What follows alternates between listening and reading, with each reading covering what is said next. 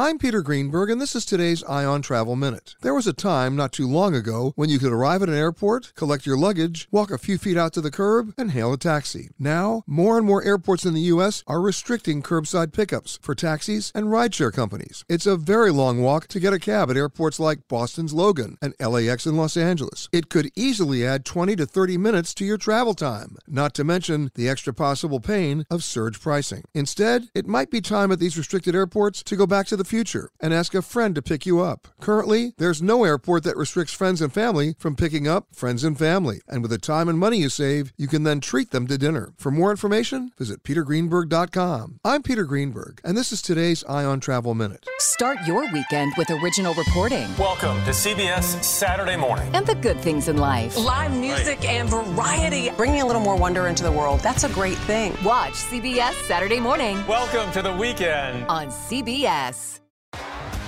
T-Mobile has invested billions to light up America's largest 5G network, from big cities to small towns, including right here in yours.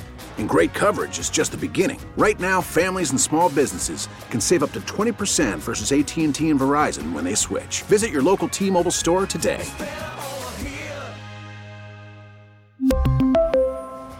Plan savings with 3 lines of T-Mobile Essentials versus comparable available plans. Plan features and taxes and fees may vary.